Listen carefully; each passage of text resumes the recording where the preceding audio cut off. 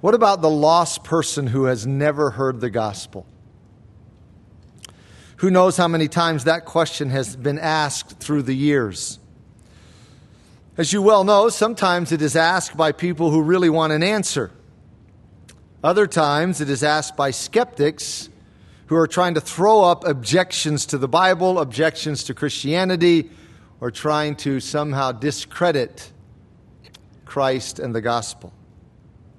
What about the lost person who has never heard the gospel? To answer that question, we usually think of Romans chapter 1 because there Paul deals with the subject of the lost pagan or the lost heathen. And Romans 1 is certainly an appropriate passage to which we could turn to deal with that issue of what about the lost person who has never heard the gospel. But I believe there are other passages that shed great light on the subject. Even if they don't answer all the questions, they certainly shed great light on the subject. And one of those passages is Acts chapter 8. So let's turn there together to the fifth book of the New Testament. After the four Gospels, we have the Acts of the Apostles, the Acts of the Holy Spirit, the Acts of the Risen Christ, whichever title you prefer, usually just shortened to be called Acts. Acts chapter 8, and follow along as I read verses 26 through 40. Now an angel of the Lord spoke to Philip, saying, "Arise and go toward the south along the road which goes down from Jerusalem to Gaza." This is desert. So he arose and went, and behold, a man of Ethiopia, a eunuch of great authority under Candace the queen of the Ethiopians, who had charge of all her treasury, and had come to Jerusalem to worship, was returning. And sitting in his chariot, he was reading Isaiah the prophet. Then the Spirit said to Philip, "Go near and overtake this chariot." So Philip ran to him and heard him reading the prophet Isaiah and said, "Do you understand what you are reading?" And he said, "How can I, unless someone guides me?" And he asked Philip to come up and sit with him. The place in the scripture which he read was this: "He was led as a sheep to the slaughter, and as a lamb before its shearers is silent, so he opened not his mouth. In his humiliation his justice was taken away. And who will declare his generation? For his life is taken from the earth." So the eunuch answered Philip and said, "I ask you, of whom does the prophet say this? Of himself or of some other man?" Then Philip opened his mouth and beginning at this scripture, preached Jesus to him. Now as they went down the road, they came to some water, and the eunuch said, "See, here is water. What hinders me from being baptized?" Then Philip said, "If you believe with all your heart, you may." And he answered and said, "I believe that Jesus Christ is the Son of God." So he commanded the chariot to stand still, and both Philip and the eunuch went down into the water, and he baptized him. Now when they came up out of the water, the Spirit of the Lord caught Philip away, so that the eunuch saw him no more, and he went on his way rejoicing. But Philip was found at Azotus, and passing through he preached in all the cities till he came to Caesarea. In my opinion, there is no greater illustration in all the Bible of God's willingness, God's desire, God's interest to get the message of truth to the person who really wants to know it. Sometimes when people ask the question, what about the lost who have never heard the gospel? They ask it in a skeptical way, assuming that there are people out there who would respond to the gospel if only they had a chance. And what they are doing is implying that God is unfair. Because in their minds, there are all kinds of people out there who want to know the truth, but God is too unkind to let them hear it, and yet He will still send them to hell. But this passage is a vivid illustration of God's eagerness to get the truth to a genuinely seeking heart. Beloved, understand something. No one will ever stand before the judgment bar of God and say, "But God, I wanted to know you and your Son, the Lord Jesus, but I didn't have the opportunity because I never heard the gospel. If I had heard it, I would have responded, but now I'm consigned to hell because I never heard the gospel." That will never happen. God is not unrighteous or unfair. He will get the truth to the person who really wants it, as we see here. The problem is not with God's willingness or ability to get the truth to people. The problem is the human heart, as I'll explain later. So here we see a tremendous illustration of God's eagerness to bring the truth to a seeking heart, as God, in this story, goes to great lengths to reach even one lost sheep. This passage really shows God's loving heart, because He took Philip away from the multitudes in Samaria just to reach this one man. No one is unimportant to God. Even though it might only be 1 out of 100, no one is insignificant.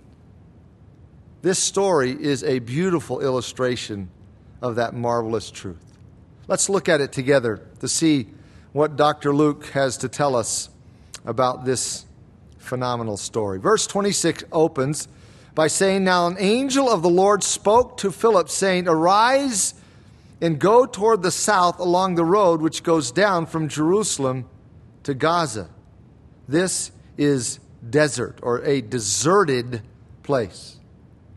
Now you need to understand that Philip had a very effective ministry going on up in Samaria.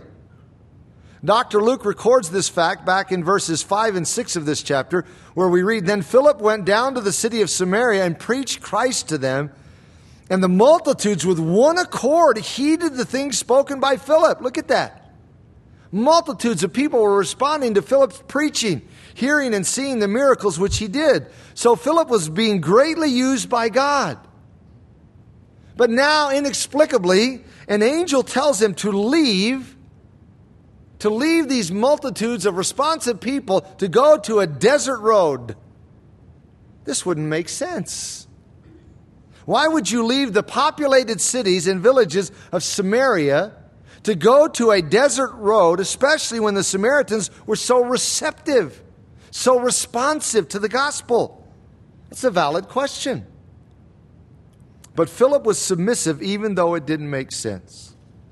He didn't let pride hold him back. Like, what am I going down there away from everyone? Man, I've got all sorts of people listening to me here. No, he was told to leave a successful ministry to go to a deserted place, and he went. The only thing that was there was a road which ran between Egypt and Jerusalem. And the road Philip was to go to was not one that led through the more populous sections of the country. There was a road that the unit could have taken, and it would have gone through more populous sections of the country. But this was one that led through the rather uninhabited parts. That's why we are told this is desert, or a deserted place.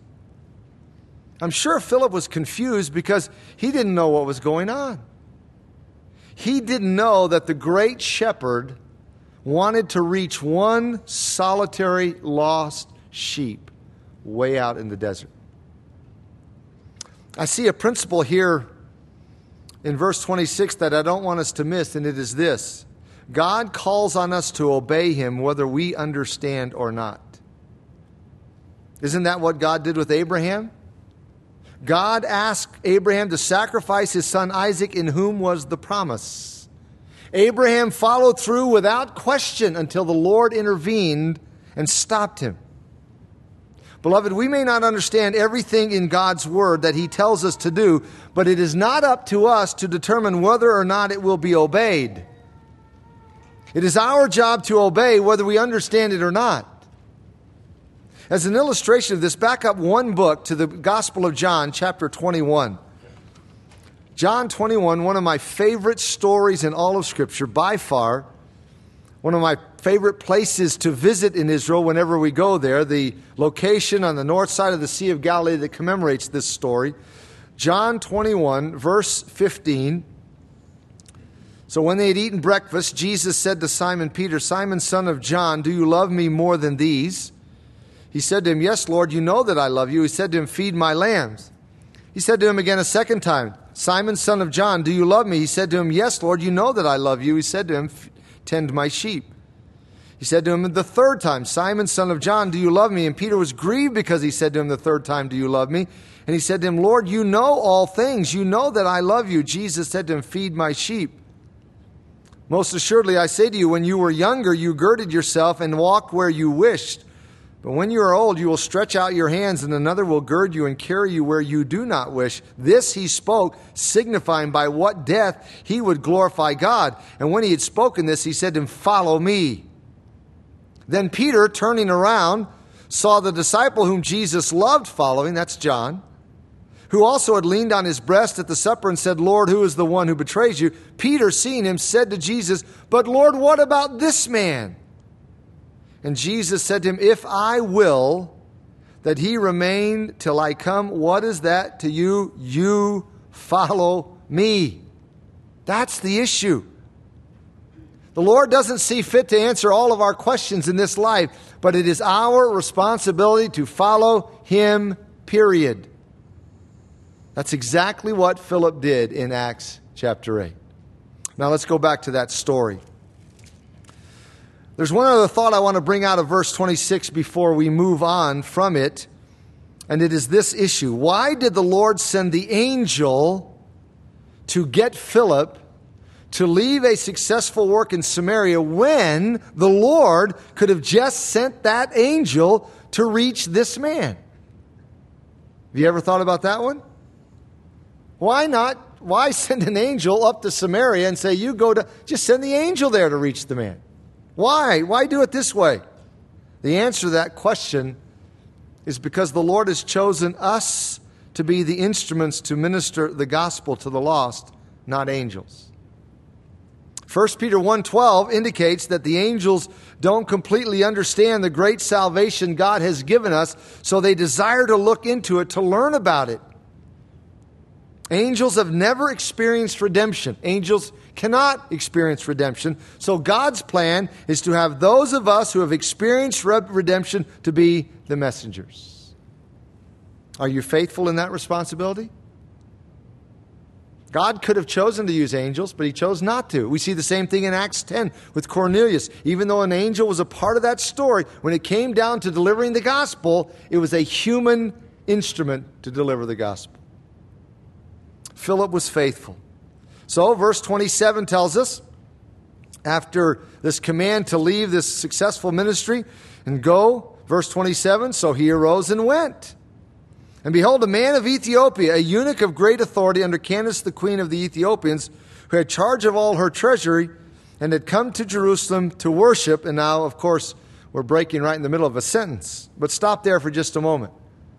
It's important to see that this man was searching. How do we know that? He had traveled over 200 miles to Jerusalem to worship. The journey was difficult and not without danger, but that did not matter to this man. He was seeking. He was hungry. He reminds me of the man that I mentioned a moment ago in Acts chapter 10 named Cornelius. God worked in the heart of Cornelius and caused him to seek for the true and living God. That's what's happening in this man's life. God has been stirring this man's heart, and it's all about to come to fruition. God not only began working to draw the man and give him a seeking heart, but God also is arranging all the details to get the truth to this seeking heart. By the way, the reason I know God is behind all of this is because Romans 3 says there is none who seeks after God. In and of ourselves, we don't seek God. We don't want God. In our natural condition, we want nothing to do with God. That's why Jesus said, no one can come to me unless the Father who sent me draws him. The Father was obviously drawing this man. So in verse 28, Dr. Luke continues his description. He says this man was returning, and sitting in his chariot, he was reading Isaiah the prophet. It is very likely that he bought this scroll in Jerusalem when he went there to worship. Because even though he had gone there to worship, he was returning still empty. He's still empty.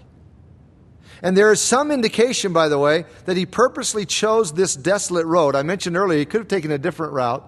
that wasn't so desolate. So there's an indication that he purposely chose this desolate road so it would be more private and he wouldn't be interrupted in his reading of Isaiah's prophecy. He had gone to Jerusalem for some answers. But because he was returning without them, he's still searching. Now think about this fact. Here was a man who went to the most religious place in the world. And I know some of you have been there. You've been to Jerusalem. It's just mass religion. Here was a man who went to the most religious place in the world, but he was returning without Christ. That's not uncommon, you know. The sad fact is the vast majority of the people returning from religious centers, wherever they are around the world, are returning home without Christ because most of them are only religion without any reality. But here's the good news. If their hearts are genuinely seeking for the truth, then God will get it to them one way or another. This entire story is a perfect illustration. As I think about this story and that truth, I can't help but think of some of the testimonies I've heard through the years from people here in our church, whether it's at a baptismal service or just on a personal level, testimonies of people who were involved in cults or they were involved in apostate churches that did not believe the Word of God, did not hold to the Word of God, and yet because their hearts were longing for the truth, sincerely seeking for the truth, God brought them out of those cults or apostate churches and brought them to the truth. This man, this eunuch, wanted to know the true God of heaven. So he was looking for him in the religion of the Jews. He wanted to know the God of heaven, so he goes to Jerusalem. It's interesting, as a side note, that since this man was a eunuch, he could not become a full Jewish proselyte, according to Deuteronomy 23:1. But that didn't matter to him. He just wanted to know the truth of God and the God of the truth. That's what he wanted. So verse 29, then the Spirit said to Philip, go near and overtake this chariot. By the way, this was probably a very large procession since this man was such a high-ranking official. We are told that he was in charge of the treasury of the Queen of Ethiopia, who had the title Candace. That's not a name. It's a title like king or pharaoh. So Philip saw this large procession out in the middle of the desert, and the Holy Spirit told him to approach the man who was the dignitary of the procession. Again, let me emphasize this. We see the fact that the Holy Spirit told Philip to join the man because Philip was to be the messenger. The Holy Spirit could have spoken verbally to this eunuch. Can the Holy Spirit speak verbally? Sure he can. But he could have spoken verbally to this eunuch to explain the passage, but that's not the way God has chosen to work. His plan is to use us, human messengers. What a thrill to be used of God as Philip is about to be used of God. There's no greater privilege in the world. So verse 30 tells us, Philip ran to him and heard him reading the prophet Isaiah and said, do you understand what you are reading? It was customary in those days for people to read out loud, very common. So Philip recognized that he was reading from Isaiah as he hears this man reading. By the way, could you do that? If someone were to read out loud from a passage in the Bible, could you identify where it is found? Now, I'm not talking about some obscure passage or just a verse. I'm talking about someone reading from an especially significant passage. Could you identify it? That's a good challenge for all of us, not to be content with our knowledge of God's Word. Philip knew this man was reading from Isaiah. So he asked the man if he understood what he was reading. Verse 31, and he said, how can I, unless someone guides me? And he asked Philip to come up and sit with him in his chariot. This man not only had a seeking heart, he had a humble heart, teachable heart. He wanted Philip to explain Isaiah's prophecy. He wanted to know. Verse 32 tells us the place in the scripture which he read was this. He was led as a sheep to the slaughter, and as a lamb before its shearers is silent, so he opened not his mouth. In his humiliation, his justice was taken away, and who will declare his generation? For his life is taken from the earth. Those verses are from Isaiah 53, 7 and 8, and they speak of the substitutionary death of the Lord Jesus Christ.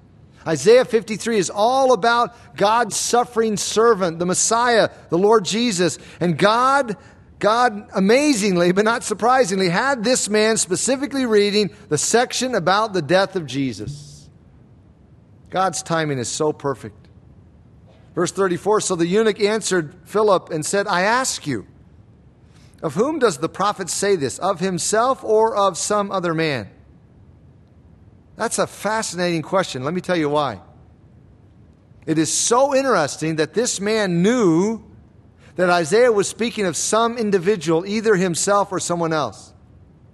You say, well, what's so significant about that? Well, what is so significant about that is because the common view of the Jewish people is that Isaiah 53 is about the nation of Israel. It's not about an individual. It's a view that Jewish people in general have conveniently adopted to steer away from the possibility that Isaiah 53 is about Jesus of Nazareth.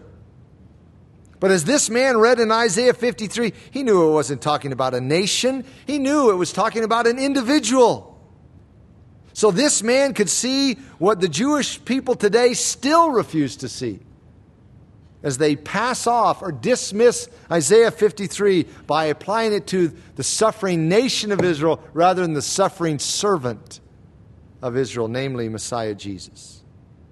The eunuch knew this was talking about an individual. He just didn't know specifically to whom it was referring. So he asks Philip, of whom is this talking about? Who is this describing? Verse 35, then Philip opened his mouth and beginning at this scripture preached Jesus to him.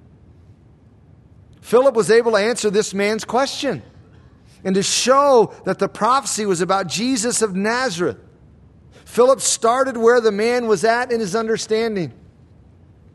Again, I have to ask you, as I ask myself this question, can we do this?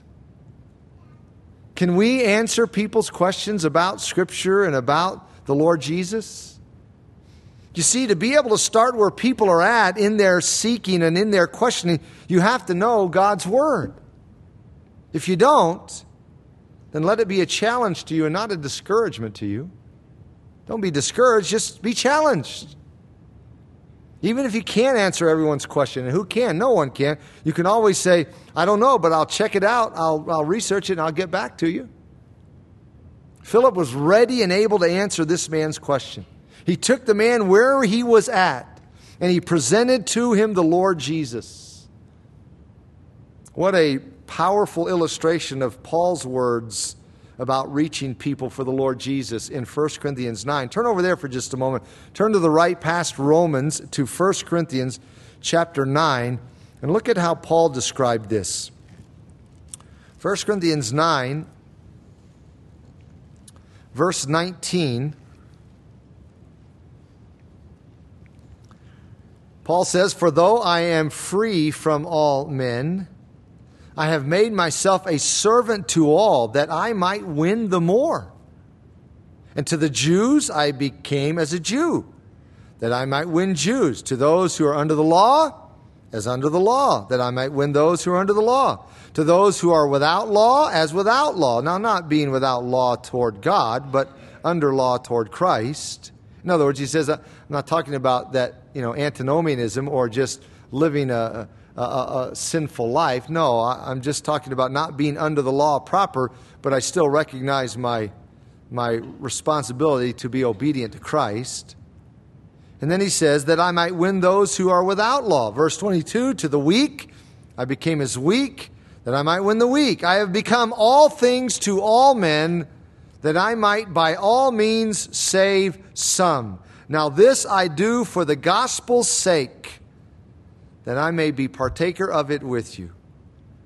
Paul was brilliant at being able to relate to people where they were at in order to win them or to try to win them to Christ. Beloved, we need to learn to do this. We need to really give thought to this. Paul was able to do this without compromising. That's often one of the most difficult parts. We have to learn to relate to people without doing one of two things. The ditch on both sides of the road. Without overwhelming them and without compromising in order to win them. That balance is extremely difficult to maintain. So frankly, some Christians have just decided not to even try. For example, some Christians are so overwhelming with unbelievers and so harsh, so obnoxious that they turn people off because of their personality and their approach. And then those same Christians pacify their consciences by saying, well, people aren't open to the gospel.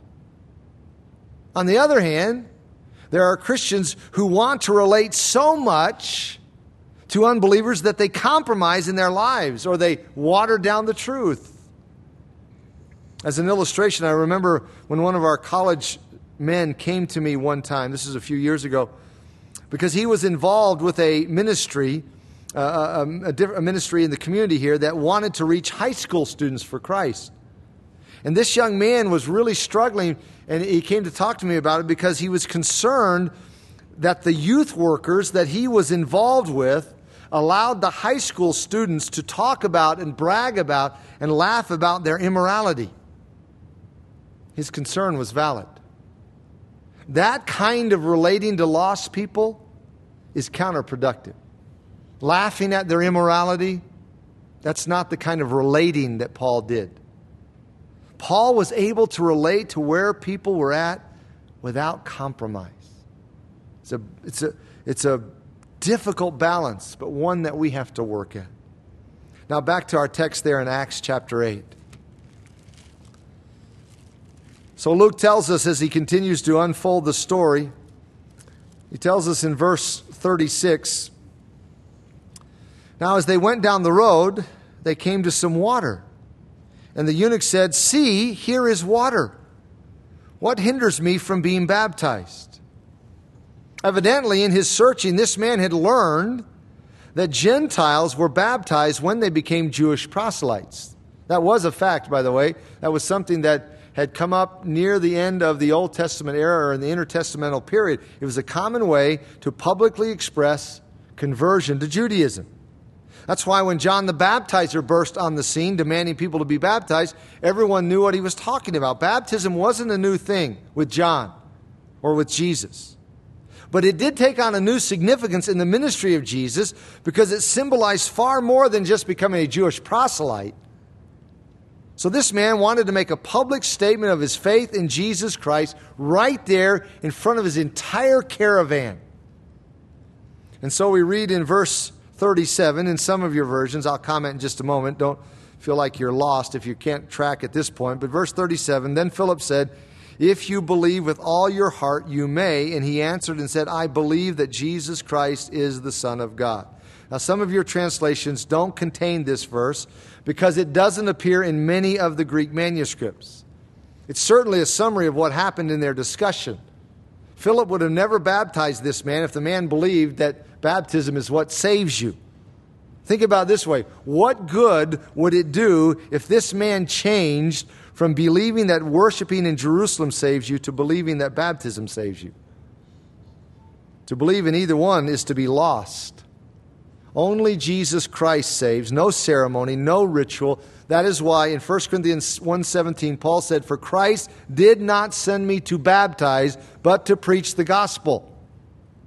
Paul didn't want there to be any confusion about how a person is saved or what is the gospel. We are saved by the Lord Jesus Christ, not by ceremony.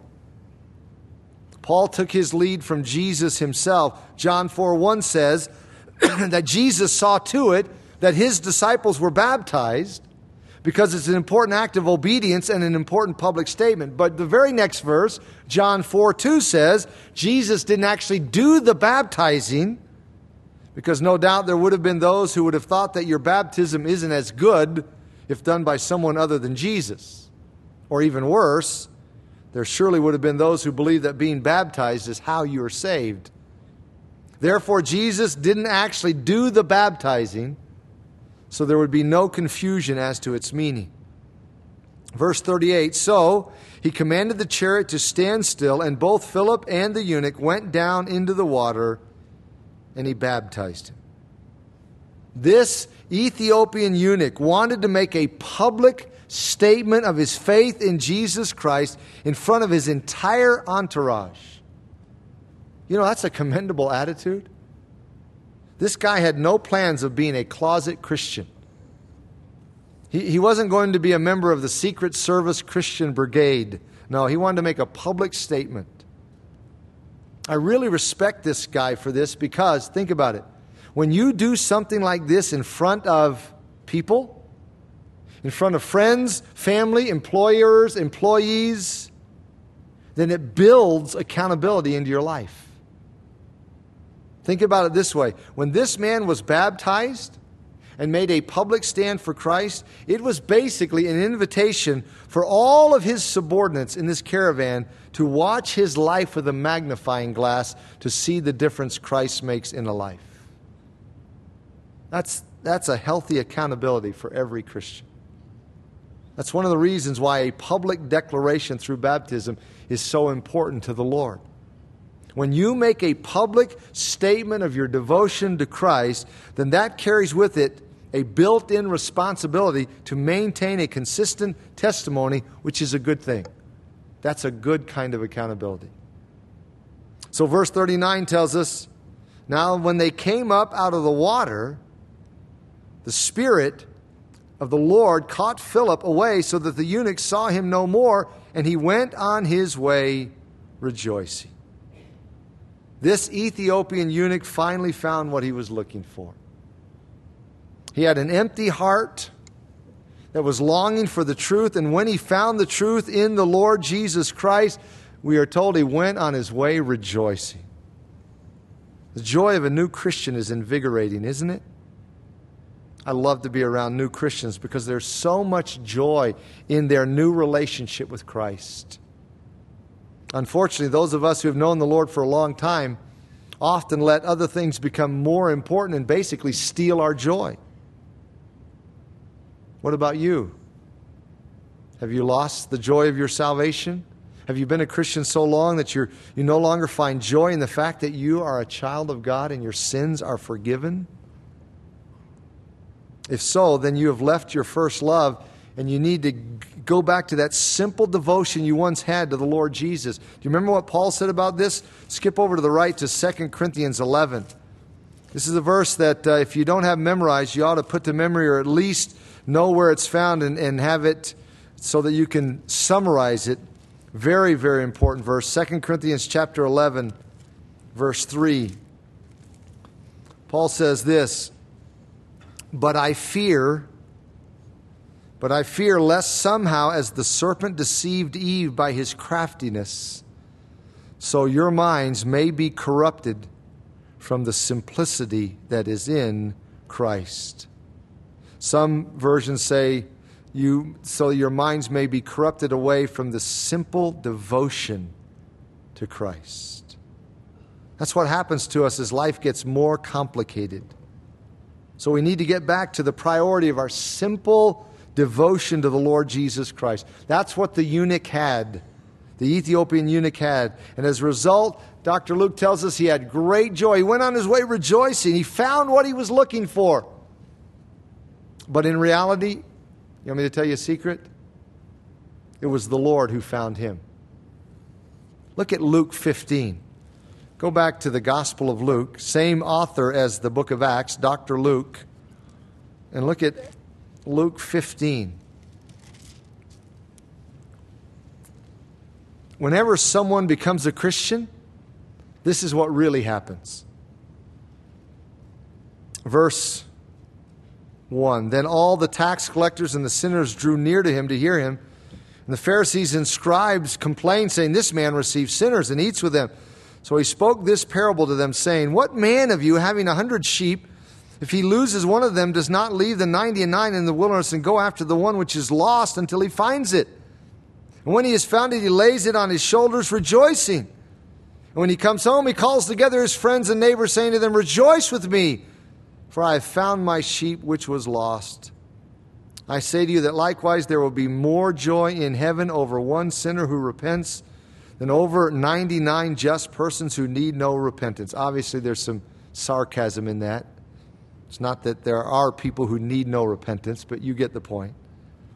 Verse 8, or what woman having 10 silver coins, if she loses one coin, does not light a lamp, sweep the house, and search carefully until she finds it? And when she has found it, she calls her friends and neighbors together, saying, rejoice with me, for I have found the piece which I lost. Likewise, I say to you, there is joy in the presence of the angels of God. Don't misread that. It's not merely saying, it may be saying, but not merely saying that the angels of God rejoice. It says there is joy in the presence of the angels of God. And what or who is in the presence of the angels of God? God Himself. There is joy in the presence of the angels of God over one sinner who repents. From a human perspective, we think we are the ones who find the Lord, but in reality, He's the one who finds us. He's the seeker. We see that so clearly in the conversion of the Ethiopian eunuch because God miraculously put all the pieces together. God is the seeker. If we seek Him, it's because He is drawing us. Now back to Acts 8 as we close. Back to our text there. Notice the closing statement that Dr. Luke gives us to wrap up this story. He says in verse 40, but Philip was found at, and some translations are different here. Some say Ashdod, which is down near Gaza. Some say Azotus. And passing through, he preached in all the cities till he came to Caesarea. I don't know if Dr. Luke is intending to be humorous there, but this verse is kind of funny to me because think about what it's saying.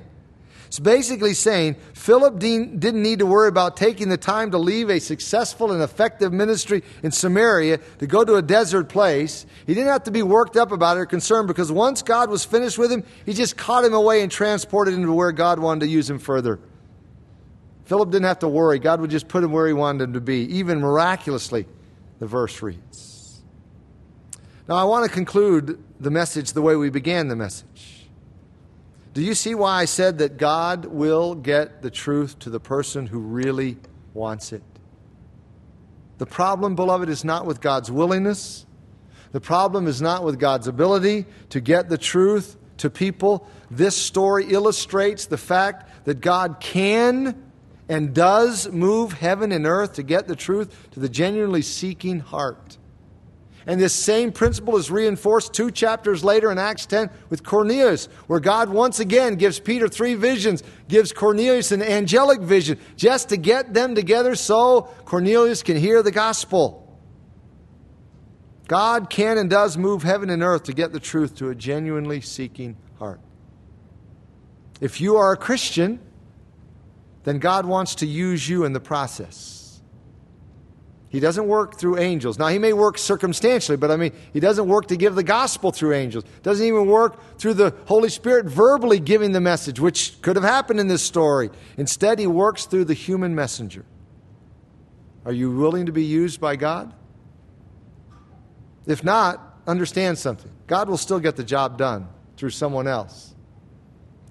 But you'll miss the thrill and blessing of being an instrument of God. My prayer is that all of us would reaffirm our desire to be used by God to reach one lost sheep. May God give us His heart for the lost. Let's pray together as we close. Oh, Father, what a beautiful story. Thank you so much for seeing fit to, by your Spirit, guide Dr. Luke to record this in Holy Scripture. There are so many facets to this story, so many angles, so many aspects. But right at the heart of it, right at the heart, we see in such a powerful way how willing you are, how eager you are to get the truth to anyone who would embrace it. To think that you prompted an angel of the Lord to speak to Philip, who was way far away, and pull him out of a successful and effective ministry and get him to go to a deserted place, and then to have the Holy Spirit say to Philip, go near and overtake the chariot, rather than the Spirit himself speaking directly to the man. All of this illustrates for us in such a powerful way how far you are willing to go, how much you are willing to do to get the truth of the gospel to the seeking heart. And Father, what a joy, what a privilege is ours to be used as Philip was, to be the messenger. Father, thank you for that privilege. Thank you that you've chosen to use us, not angels, to be your messenger. Thank you that you want the gospel to go through those, to be transferred from those who have experienced redemption, which angels have not and cannot. So, Lord, take the many different truths that percolate up from this tremendous story and encourage our hearts with these, challenge our hearts with these, instruct us with these truths. And may we see just how up-to-date, relevant, practical, piercing, and powerful your word really is. Use the truth of your word in our hearts and lives as you see the need in each of us. And you know where we are each at individually and where we need to be encouraged or challenged. So we ask your Spirit would do that in our hearts and lives. And in closing, we ask that you would give us the same kind of heart for the lost that our shepherd has. The shepherd who's willing to reach one lost sheep in a deserted place. May we have his heart as we pray in his name. Amen.